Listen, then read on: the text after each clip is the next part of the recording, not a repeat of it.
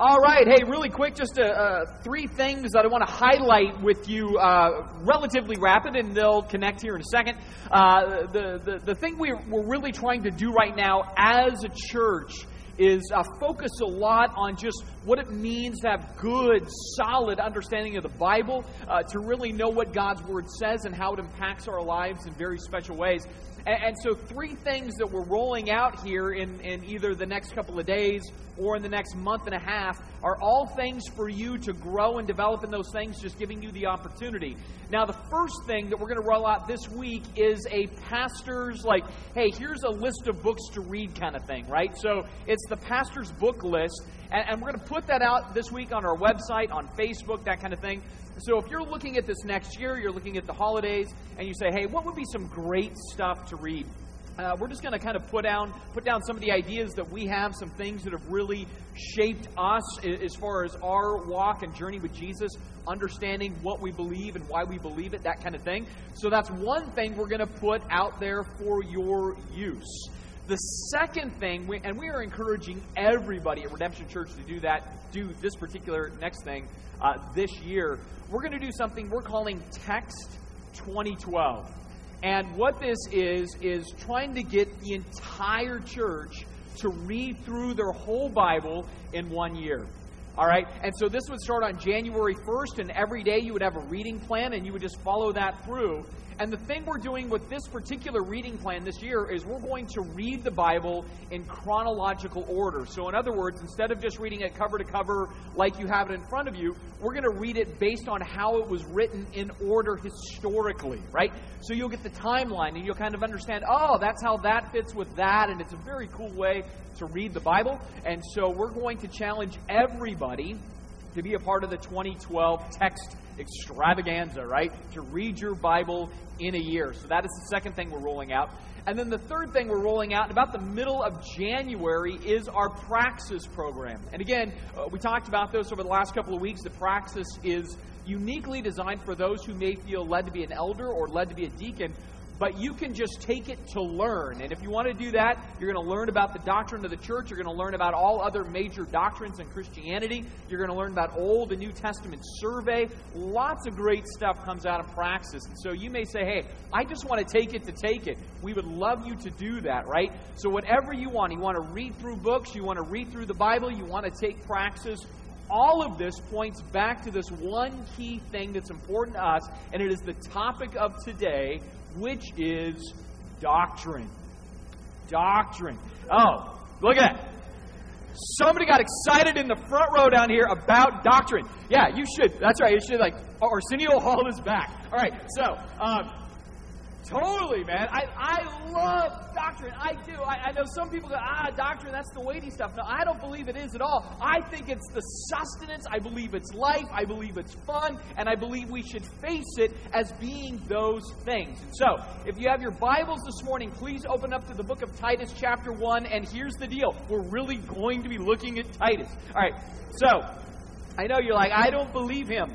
No, we will look at all 3 chapters of Titus this morning, which is going to make it really, really cool. And we're going to be looking uniquely at the topic of doctrine. Now, doctrine is important. Here's why. It shapes everything. I'll meet people who say, oh man, I'm not into all that heavy doctrine stuff. I just want to worship God and enjoy His presence. I'm like, that's awesome, because you better know theology to do that. Right? I mean, it's like you better know who you're worshiping, how He wants to be worshipped, why He wants to be worshipped, or I don't know what you're worshiping, right? So, theology matters for worship.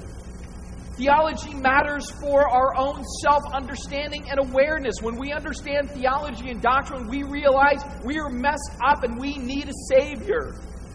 And so doctrine says you're messed up, but good news, I came into the world to redeem and save and bring lost people to life, right? So that's what doctrine teaches us. Doctrine teaches us about relationship to God, relationship with each other. It tells us how we should respond to certain things in life, right? Doctrine does all of that. Doctrine teaches about mission. Doctrine teaches about everything. And so when we talk about this, we want to make sure that we're going, yes, Jesus, I want to know what it is you say, so I know how to believe and how to live and how to think and how to do all again for worship. Because that's where it really all comes back to. Everything is connected to worship. That's why doctrine exists. Now, underneath this idea of doctrine, we might throw the plural on it. There are doctrines, right? So you're going to have under the big marquee of doctrine, you're going to have God, Jesus, Holy Spirit, salvation, church, whatever else. These are doctrines. And here's what I want you to understand about doctrines this morning. Not all doctrines are created equal. Right? What I mean by that is that there are different doctrines with different orders of importance and in some ways severity if we get those doctrines wrong. So in my little list of things, I see it a little bit as DEFCON. We're going to call it DEFCON, right? But it's like the DEFCON scale, right? 1 to 5. 1 being we're pushing the button and we're having a fireworks show. 5, whatever, right? The same is true in doctrine. So, for example, if we kind of go to DocCon 1, this is the stuff we die for. We die for. So, a doctrine that says Christ alone, we die for that. A doctrine that says the gospel, we die for that. And historically, Christians have died for these ideas. Those are die-for doctrines. No questions, no ifs, ands, buts, or whats. We die for certain doctrines. And those are important. There's other doctrines maybe we don't die for, but we divide over. We divide over things like the Trinity. Or we divide over things like hell. We even divide over things like sin and how sin is defined. We divide over how we see Jesus, if he's fully man and fully God, or some other cut-up matrix of that. And so there are things where we go, we divide over. That's why you all meet at that one, and you all meet at that one, and that's why your label's this, and your label's that, because we divide over those things. And some of those things are worth dividing over. I know that people go, man, do we need to have division? Sure we do. Sure we do. Otherwise, like 6 of us are going to have sister wives in this room, and that's not good. All right? So I'm just saying, it's like, that's worth dividing over. 1 chick, 1 dude, that's it, stop. You got to move to Utah for that action if you divide, or northern Arizona. All right, so I'm from northern Arizona, all right? And I only have 1 wife, all right? So I'm doing pretty good for a northern Arizona guy. All right, so divide. Some doctrines you divide over. Other doctrines maybe you don't divide over, but you know what? You debate concerning. You debate them, and they're worth debating, right? There may be things like the supernatural gifts of the Holy Spirit, whether you have to speak in tongues to be saved or not to be saved. That's worth debating. It's important to debate that. It has implications, right? So maybe a topic like that. Maybe whether one can lose their salvation or can't lose their salvation. That's worth debating. That has some implications to it. Doesn't mean we're going to divide over it. Doesn't mean we're going to die for it. But, hey, we're going to debate that topic. Sovereignty and free will. We're going to debate that. That's okay. And it's okay in those debates to have a certain level of strength and tension there because they're not just small things. But again, not as high as die for or divide for. We also have doctrines that we may simply discuss. All right? They shouldn't have heat. They shouldn't have friction. You should just be able to sit down and go like, oh, that's a good idea. Doctrine like the end times really should be that. Some people don't make it that. They die for it. I get it, right? Shouldn't die for it, shouldn't divide for it, shouldn't really even debate, just discuss. So nobody knows. Has it happened yet? No! So nobody knows, all right? Once it happens, then like the other groups will go like, oh, that was it? I didn't know, right? But until then, nobody knows, right? Right? And then everybody will realize that my position was the right one, so it'll be awesome. All right. Can't wait for that day, all right? It's going to be great. So, and then the last, you just dive out of. It's those doctrines that nobody cares at all. It's not even worth the energy. It's not worth the oxygen in the room. Did Adam have a belly button? Nobody cares. Nobody cares. Right? Nobody cares. Little theologian sitting around, but nobody cares. All right. So, doctrines have orders of importance, right? Orders of severity. And if we mess up the die for, we're messed up. If we mess up some of the divide over, it has some important consequence. And then on down the list.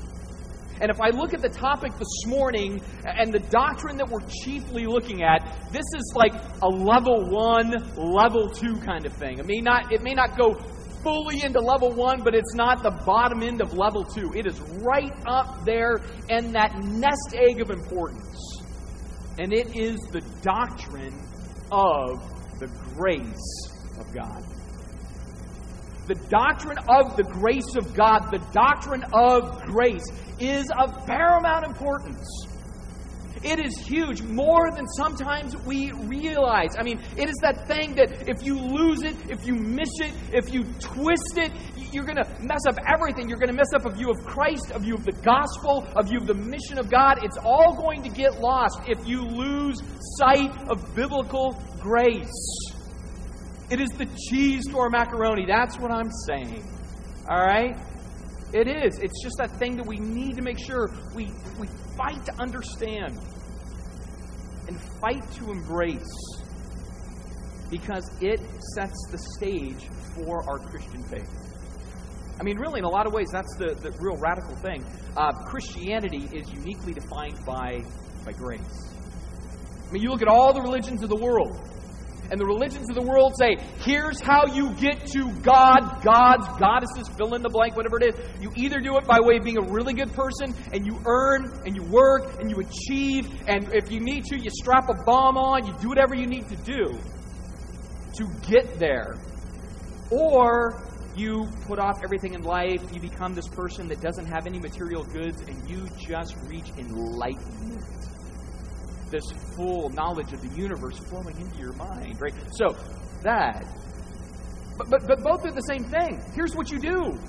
Here's what you accomplish. Here's what you achieve. Here's what you master. Here's what you work at. And then eventually, you'll have whatever it is. Nirvana, God, heaven, utopia. But Christianity says, no. This is where we're different. It's not enlightenment. It's not works.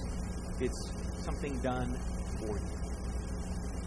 Something done on your behalf that you don't do called grace. That's a big shift from everybody else. And that's why I say grace is that top tier. It is a huge deal. In fact, I would go so far as to say that if you want to see Jesus correctly, you need to see grace correctly. If you want to see Jesus correctly, you must see grace correctly, because if you don't, it's going to twist a vision of Jesus. In fact, I was thinking about it this week. There's different visions of Jesus. There's the grace of the Costco sampler Jesus. Right?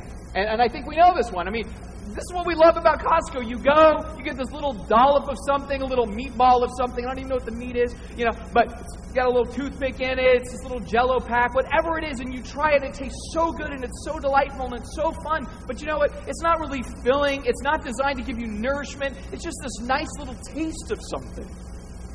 And some people, that's how they see Jesus and His grace. They go, oh man, we love Jesus. We love His grace because then He's in my life like He's just this little sampler. And I get this little taste of Jesus that makes me feel good. And I say I'm a Christian. And I'm going through the motions of just kind of saying I'm a Christian. I don't take it that seriously. But again, Jesus is here for me to sample. He's my snack. Right? And that's one version. And so that's going to shape people's understanding of grace. They're going to say, hey man, because Jesus shows me grace, I'm good to go. There's nothing else. Nothing else. I just do my thing and He shows me grace. And that is a vision, and that's a version. And I think we know people that maybe see things that way. There's also the grace of the Simon Cowell Jesus. Right? And this is like on the opposite end of the spectrum. So this isn't the, Jesus doesn't care what I do because of grace. This is the other end where people are like, boy, I hope I'm impressing Him. I'm hoping he's actually liking what I'm doing instead of going, no, sorry, you're not going to like Heavenwood. Sorry. You're like, Heavenwood, I caught that. All right. So, where it's just like, nope, you stink, go away, go home. Right? Maybe you're impressing me. Oh, but maybe, 50-50. Right? Some people see, like, well, I know Jesus is all of grace, but really they feel like burdened by the fact that He may be judging them more severely than loving them, and they feel like He's just this cold, callous judge at times, but has grace somewhere. And so that's a version of Jesus that people have. A third version of the grace of Jesus is the grace of the starter kit Jesus. right? And the grace of the starter kit, Jesus, is this idea that, like, Jesus steps into your life, he etch-a-sketch of your person and shakes it, makes it all a clean slate, and then hands it back to you and says, now from here on out, this is sort of your responsibility. Like, I made you clean, A+, first day of school. Now you need to maintain that A+. You need to maintain the clean. And so we feel like grace brings us in, but then grace sort of stops, and we need to start coupling something else to grace to move forward. And that's what some people hold to, and oddly enough, that's the situation in Crete. That's what Paul is contending for. That is what Titus is facing as Paul writes this letter. He says, listen, man, there's people in there that are trying to do that. They're trying to step in and say, yep, Jesus got us in, that's great, but we need more to move forward. More than just grace. And so this is why Paul tells Titus to set up elders. And the way he rolls that out at the end of verse 8, going into verse 9, he talks about that these elders or overseers, they must hold firm to the trustworthy word as taught. The trustworthy word is the gospel. They must hold firm to that thing that's been passed down to them.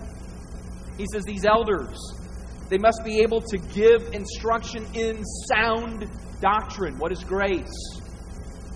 He says they also need to be able to rebuke those who contradict grace. He says for those, there are many in fact, who are insubordinate, empty talkers and deceivers, especially those of the circumcision party. Which, who goes by that name? Like, really, if I'm trying to come up with names, you know what I mean? It'd be like, let's go to the law party, you know, or the Old Testament party, but not the circumcision party.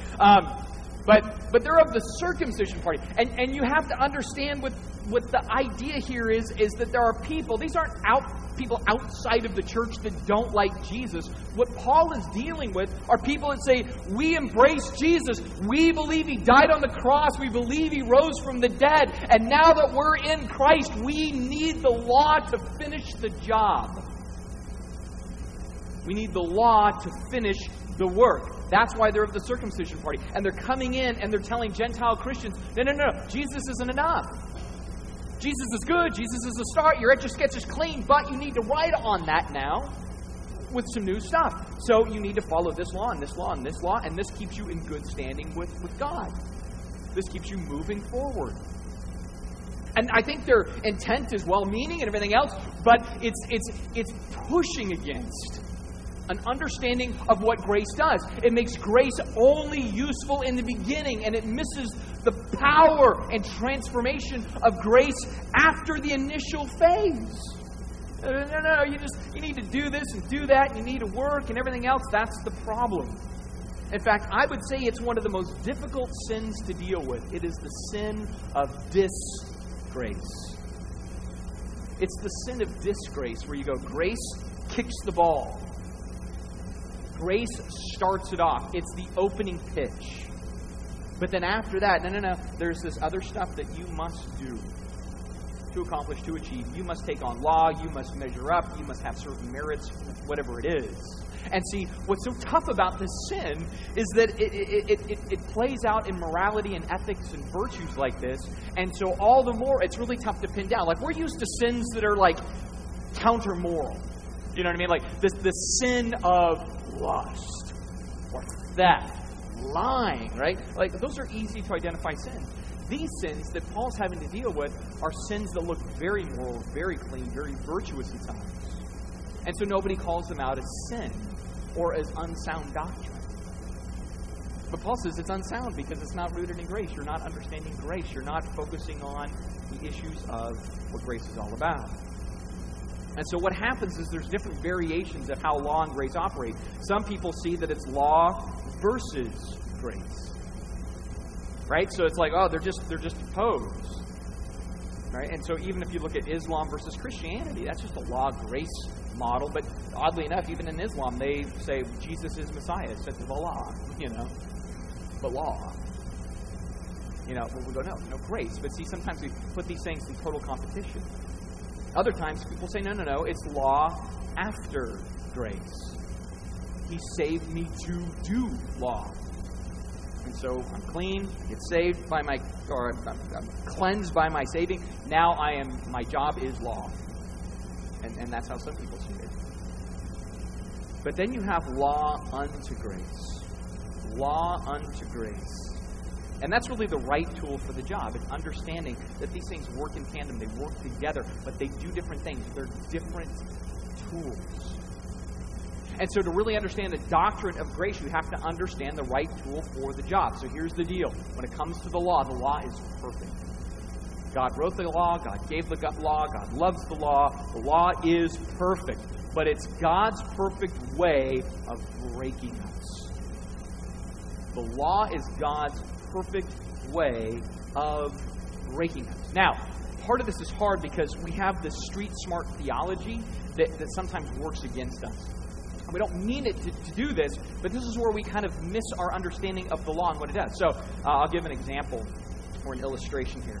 I hear this one relatively often. So I start over here, for example, and I say if I'm going to get to God by my works, and say that God, we're going to make this really short, God is just the other side of the stage.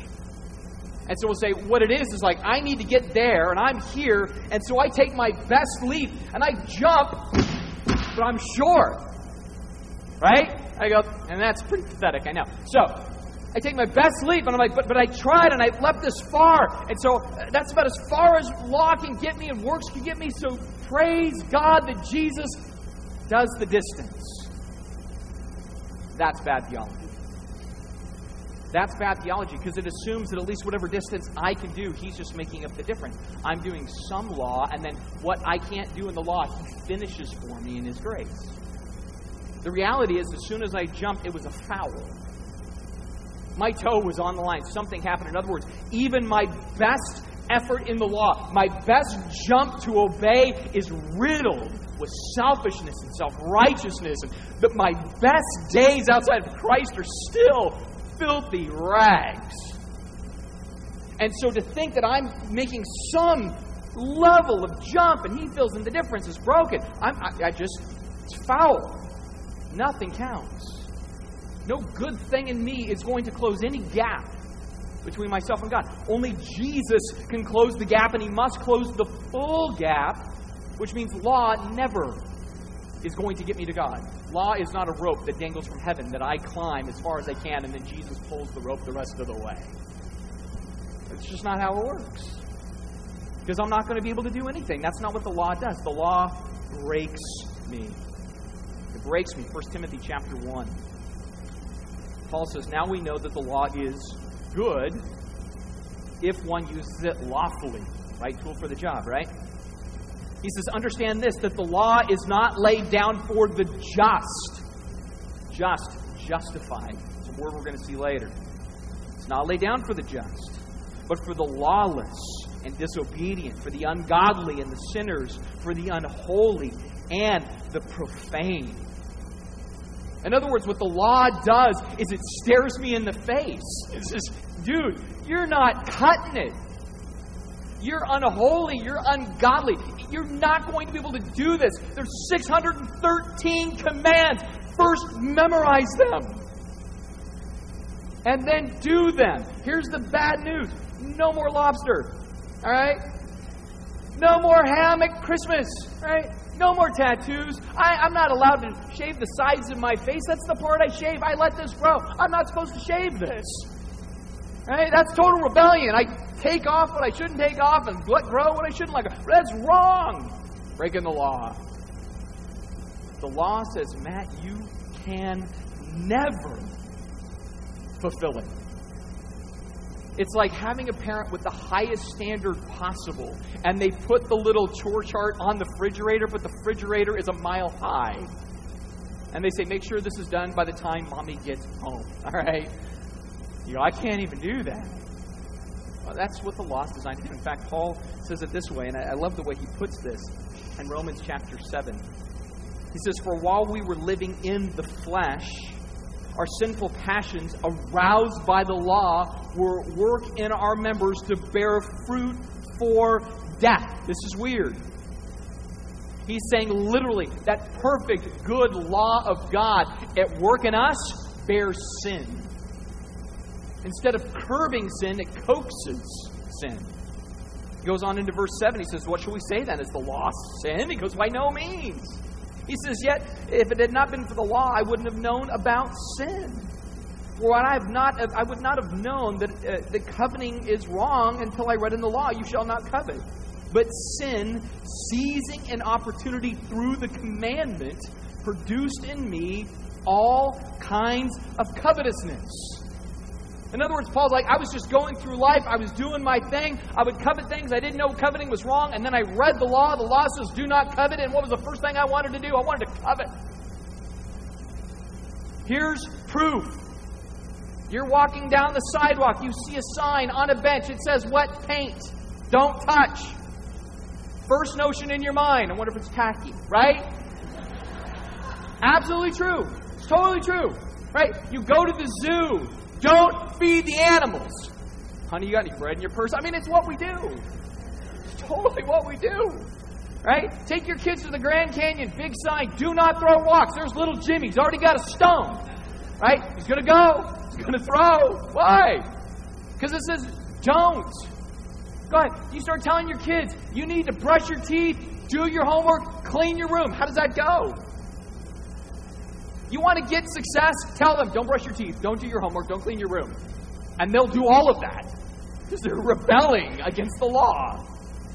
Right? Human nature, when it sees the law, wants to rebel against the law. And that's Paul's point.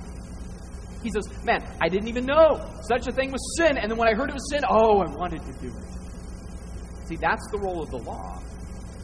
The law says you're sinful, and it proves we're sinful. And then it overwhelms us by saying, you're this sinful, and this sinful, and this sinful, and you think you're pretty good. In fact, Luther called it the great divine Hercules that steps in and pounds out the sin of self-righteousness in us. Right? This is, no. You've missed it, bro. You are not what you think. You're not that good. I mean, that's what's great when people say, I'm a pretty good guy. I'm going to go to heaven. I try to obey the commandments and, follow the Bible. No, we don't. No, we don't. There's way too much Bible there to follow and succeed, which is the point. What the law does is it drops us to our knees in the mud, worn out, head aching, arms throbbing, heart wounded, panting for breath. And what we say on that breath that we're fighting for is, God, just show me grace. And he says, yes, that's where I want you. That's what the law does. It wasn't, I climbed and then you finished the difference. He says, you realize the climbing was useless. It's not even the same game. I need you to be broken. I need you to see that you have an exclusive need for my mercy. You have an exclusive need to depend on me. You have an exclusive need to be honest with your state and let me do the work in you. That's what the law is designed to do. And if we don't understand law, then we can't understand grace, because that's how they're coupled together. See, law doesn't save. Law never saves. People say that, well, if you did the whole law perfectly, you'd be saved. No, you wouldn't. I don't know why we say that. Paul's really clear about that. There's no righteousness contained in the law. Galatians 2, none. Law just says we're sinful. But grace is different. The perfect grace of God buys and builds. Ephesians chapter 1, we read this a couple of weeks ago. It says, in Him we have redemption through His blood. Not through anything we do, His blood. The forgiveness of our trespasses according to the riches of His grace, which He lavished upon us in all wisdom and insight, making known to us the mystery of His will, according to His purpose, which He set forth in Christ. Again, law condemns. Law shows the need for Jesus and His grace. He's the only way. He's the only thing. He's the only redemption. Nothing else. But like I said, we're drawn to disgrace. I mean, even in Christian circles, we do that. And what happens when we inadvertently fall victim to that is we replace grace with law, and it's like a butter knife screwdriver. And you know what I'm talking about when I say that. You just should not do that. But I bet you your husband has, Like, I got to take that wall plate off. Where's the butter knives? I mean, it's not what it's for. Butter knife's good for butter, Screwdriver's good for screwdriver. Law is good for what the law does. Grace is good for what grace does. If you try to invert them, exchange them, or replace them, you have a butter knife screwdriver. It's not the best tool for the job. It's not going to get it done well. And when that happens, again, in circles, it's tough to see it. Because a lot of times this misfit thing sounds like doctrine, but it's not sound doctrine. It works and has works that look good, but they're not necessarily good works. People in those routines begin to try to justify themselves instead of realizing they're justified. Or they act sanctified and not realize that they're being sanctified. It's self-righteousness, not grace righteousness. And so it creates this whole weird cycle of different responses and emotions. For some, they become burdened under the law. They just become burdened under it. And this, again, happens in churches. Right? And this is what we don't want to have happen at Redemption Church, where people go, oh, now I'm just burdened. I feel like I'm never measuring up. I'm never living up to the standard of what Christ has for me. And you just have those people in the church that are always like, am I even really saved? I don't really know. And they're not the ones that are living stupid, by the way. They're the ones that are really trying, reading their Bibles, praying. It's just their conscience is constantly bombarded because they've been given this weird law over grace thing.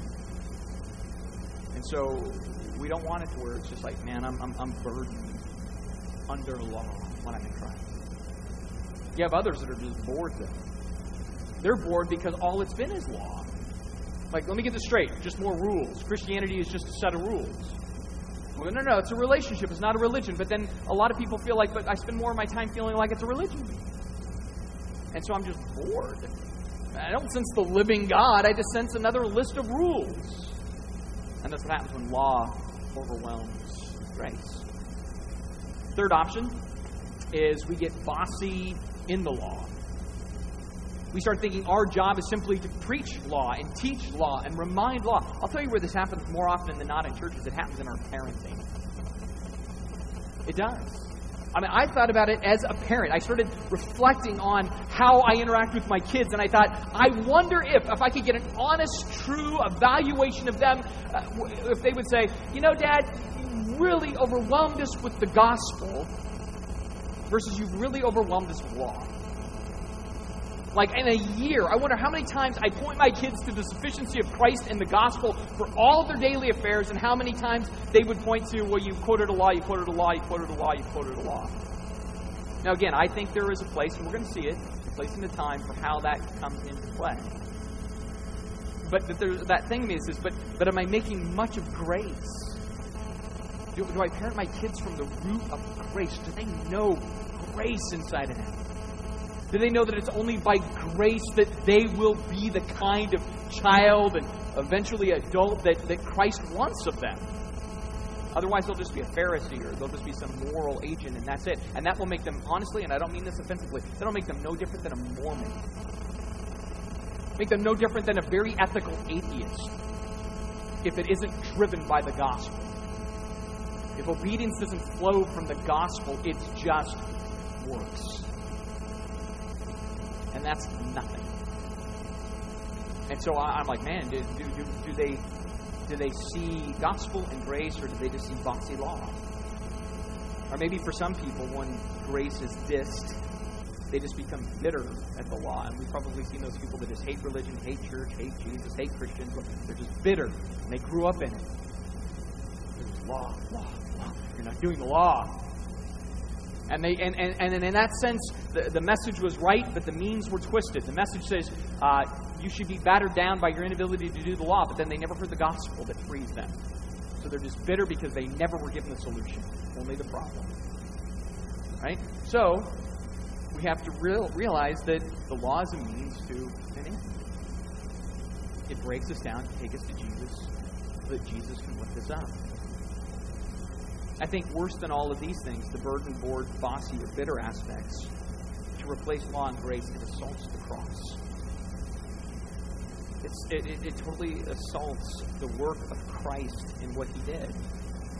In fact, in Galatians chapter 2, That's what Paul is telling us in verse 16. He says, "Yet we know that a person is not justified by works of the law, but through faith in Jesus Christ, so that we also have believed in Christ," those of us who have believed, rather, "in order to be justified by faith in Christ and not by the works of the law, because works of the law no one will be justified under."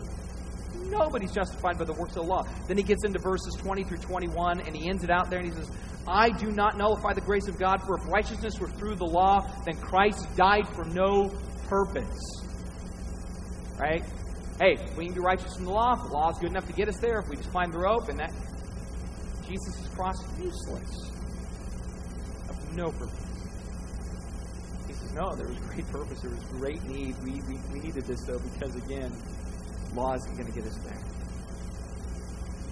In fact, when I think about this, I want to pose a question. Pose two. First one I'm going to have to explain. But when we think about Christianity, we're called to bankruptcy.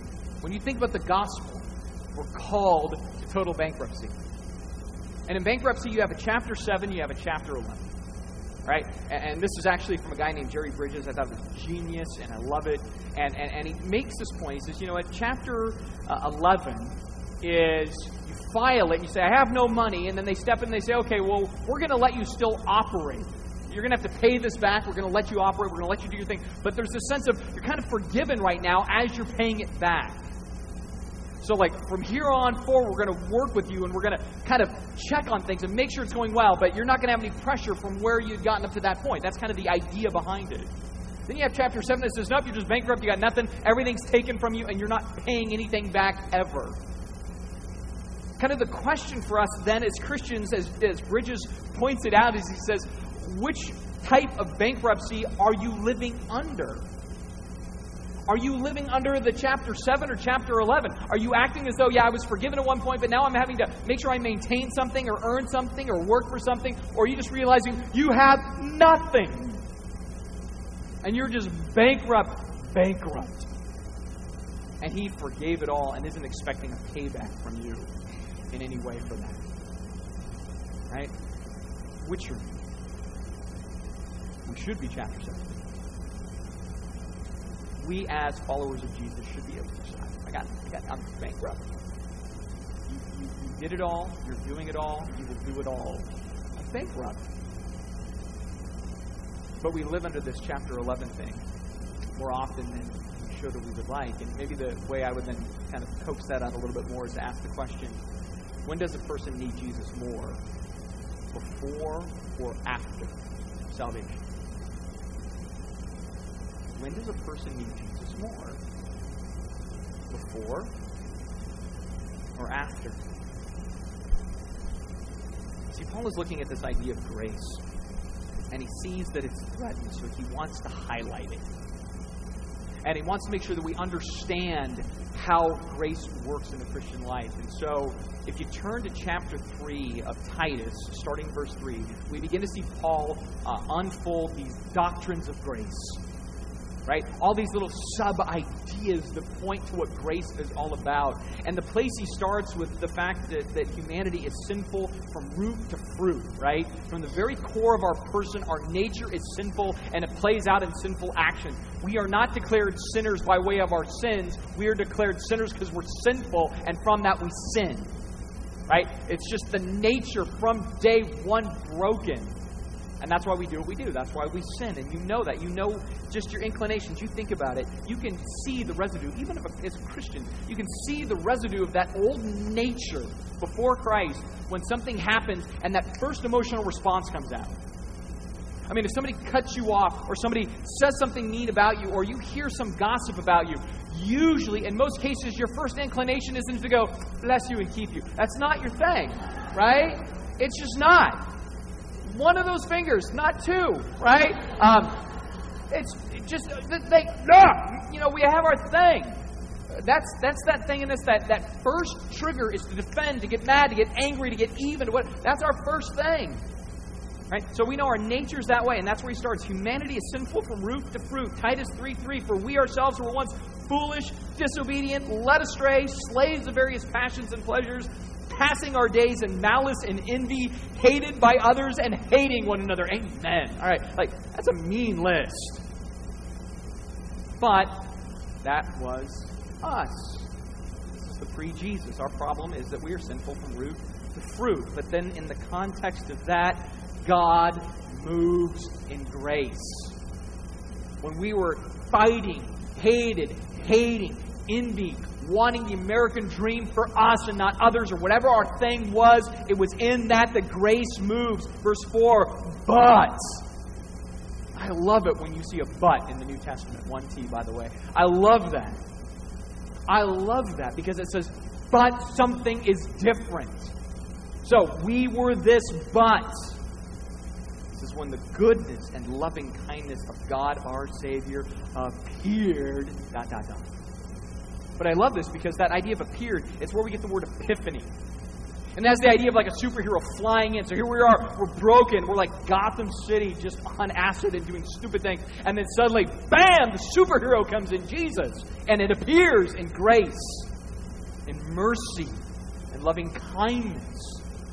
When we were broken and wrong and doing foolish things, He appears. Grace moves. From there, we see that God in His grace takes and gives. Verse 5, it says, when the goodness and loving kindness of God our Savior appeared, He saved us. He saved us. Right? Swoops in. He rescues. Not because of works done by us in righteousness. Not even the, hey, I saw how far you climbed the rope. I thought I'd pull it up. I saw how far you jumped. I thought I'd fill in the gap. Nope. He didn't see anything particularly unique in us in that sense. There wasn't righteousness in us in that sense. He just simply saved according to His own mercy. I love that. Luther calls it the great exchange, where He takes all of our sin and puts it on Himself. And He takes the punishment for that. And then in exchange, He gives us His righteousness. Right? He does the work. He takes our sin and gives in grace. So He moves, He takes. And then Paul says He also awakens in grace. He did this by the washing of regeneration, the renewal of the Holy Spirit, whom He poured out on us richly through Christ Jesus, our Savior. And I love that regeneration. That nature is regenerated. Our heart, soul, and mind is renewed in grace. So far, it isn't like, hey, man, did you know you're renewing your mind like on your own? It's not happening. Did you know that you've rejuvenated yourself? It's not happening. He does all this work. Paul goes on to say He keeps us in grace. So that being justified by His grace, we might become heirs according to the hope of eternal life. I love that. You're saved by grace, kept by grace. You enter eternal glory here, it says, by grace. So if you look at that whole thing, you're saved by grace, you're kept by grace, you're brought into eternal glory by grace. How much do you need Jesus more before you're saved or after? Yes. The answer is just yes. It's just yes. It's always yes. But then what's great about this is that it's not just an issue of position, it's a position that plays into a practice by grace. In fact, Paul goes on to talk about the fact that God grows us in this same grace. Grace isn't just a thing that says, up, you're pardoned. No, it empowers.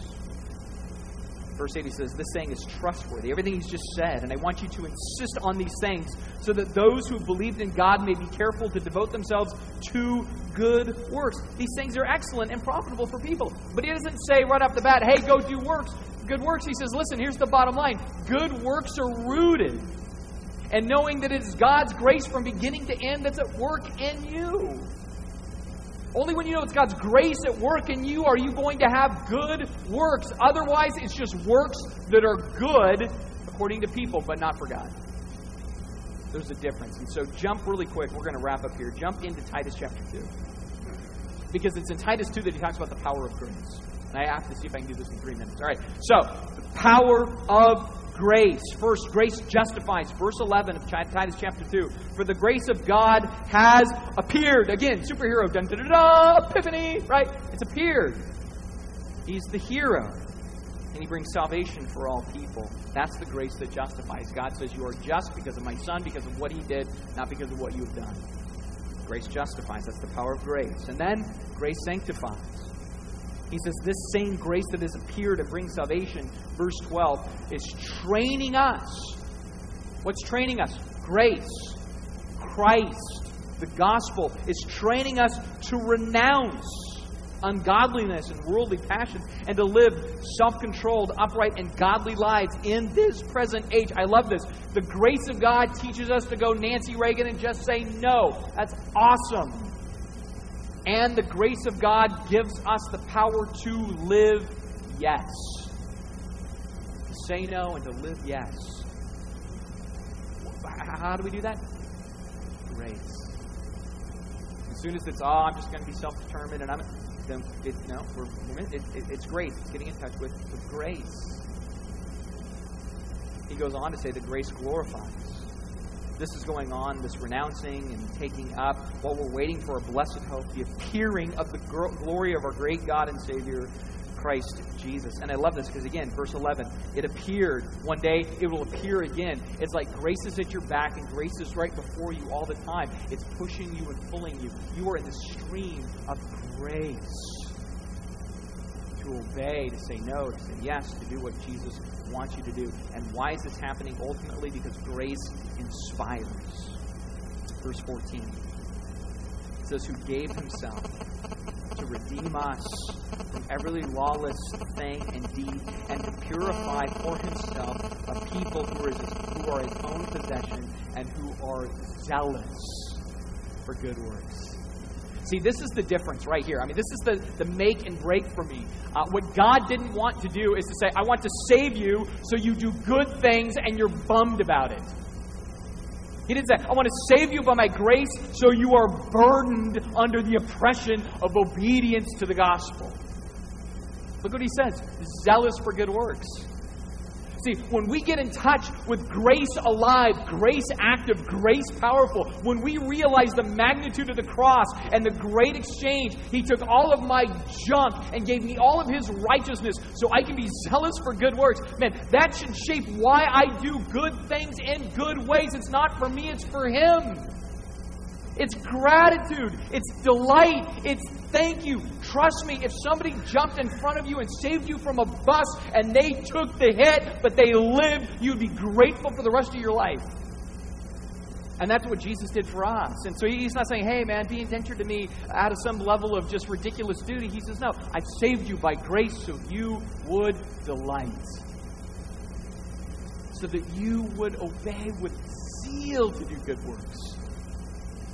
Not just the sense of, I have to because, I'm a Christian and that's what Christians do. And it's kind of a drag.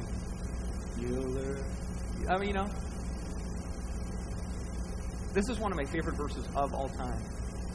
Because it reminds me of what the real target is. It isn't just to obey, it's to be zealous for good works. 1 John chapter 5, verse 3. This is the love of God that we obey his commands, and his commands are not burdensome. I would say apart from grace, they're tremendously burdensome, and they bring us into the dirt. But under grace, in grace, through grace, by grace, for grace, all for his glory, boy, that brings zeal. And I find in my own life there are times where I do not want to zealously obey, and then the problem there is I'm not living in grace. I'm either living in my works or I'm living in my sin. And want to get reconnected to grace. And I think the way we stay most connected to grace is that we're staying connected to Christ, who is the fuel of grace. We're getting alone with Christ. We're reading of Christ. We're praying to Christ. We're fasting regarding Christ. Our focus is Christ. Not just rules and laws and creed and orthodoxy and system. Christ. When that's there, that's the sweet spot. And there is a zeal for good works. And so grace isn't tolerance. Grace is inspiration. Grace isn't just get out of jail free. Grace is get out of jail free. And now here's an education. Here's a place to live. Here's things to do because I've empowered you to do that. That's what we understand about grace. And so from that, Paul says, proclaim grace. Verse 15, declare these things. Exhort and rebuke with all authority. Let no one disregard you. He says, grace, preach it, rebuke those who are against it, rebuke those who water it down, rebuke those who refuse it. Let them see the beauty of grace. So I guess in some strange way we would have to say this morning that the bad news is that we are far worse off than we probably thought walking in. Right? But the good news is that by grace we are far more alive than we can imagine. By grace we are far more empowered than we may dare dream. By grace we have more opportunity to not just please God, but to please God with a zealous passion to please God because of what He's done for us. Why don't you go ahead and bow your heads right now. As you do so, there may be some in this room, I don't know, that you're checking out Jesus, checking out what He's all about. And this is a message for you today where, again, you may be here in part because you go, I've made some mistakes. There's been some decisions. They haven't been good. I know that God wouldn't be pleased. It's good that you see that because that's exactly, those things are to drive us to the need for God and the need for grace, the need for the gospel. And the gospel is a very simple idea that says, you know what? Jesus came into this world. He lived perfect. He died sacrificially. He took our sins fully. He paid them completely. And He rose from the dead to prove that He's God and took that stuff on our behalf. And if you say, I'm a person who has sinned against you, God, and I'm not worthy, but I need you, have grace and mercy on me. Forgive me of my sins. He forgives you, He accepts you, He takes you, He cleans you completely in His grace and gives you the grace to live. If you want to make that your prayer in your way, you can do that right where you're at. We're not asking you to raise a hand or anything else, but we would love to know if you prayed that prayer and say, Jesus, I need you. Thank you for pursuing me. Thank you for running after me as I ran away from you. You make that your prayer, your words, He hears you, He saves you. We would love to know if that was your prayer today. Jesus, I thank you for your word. Thank you for your heart. Thank you for your grace. Thank you as a church that we hold your grace in the highest esteem. Because hold your gospel in the highest esteem. This is your day, and we love you.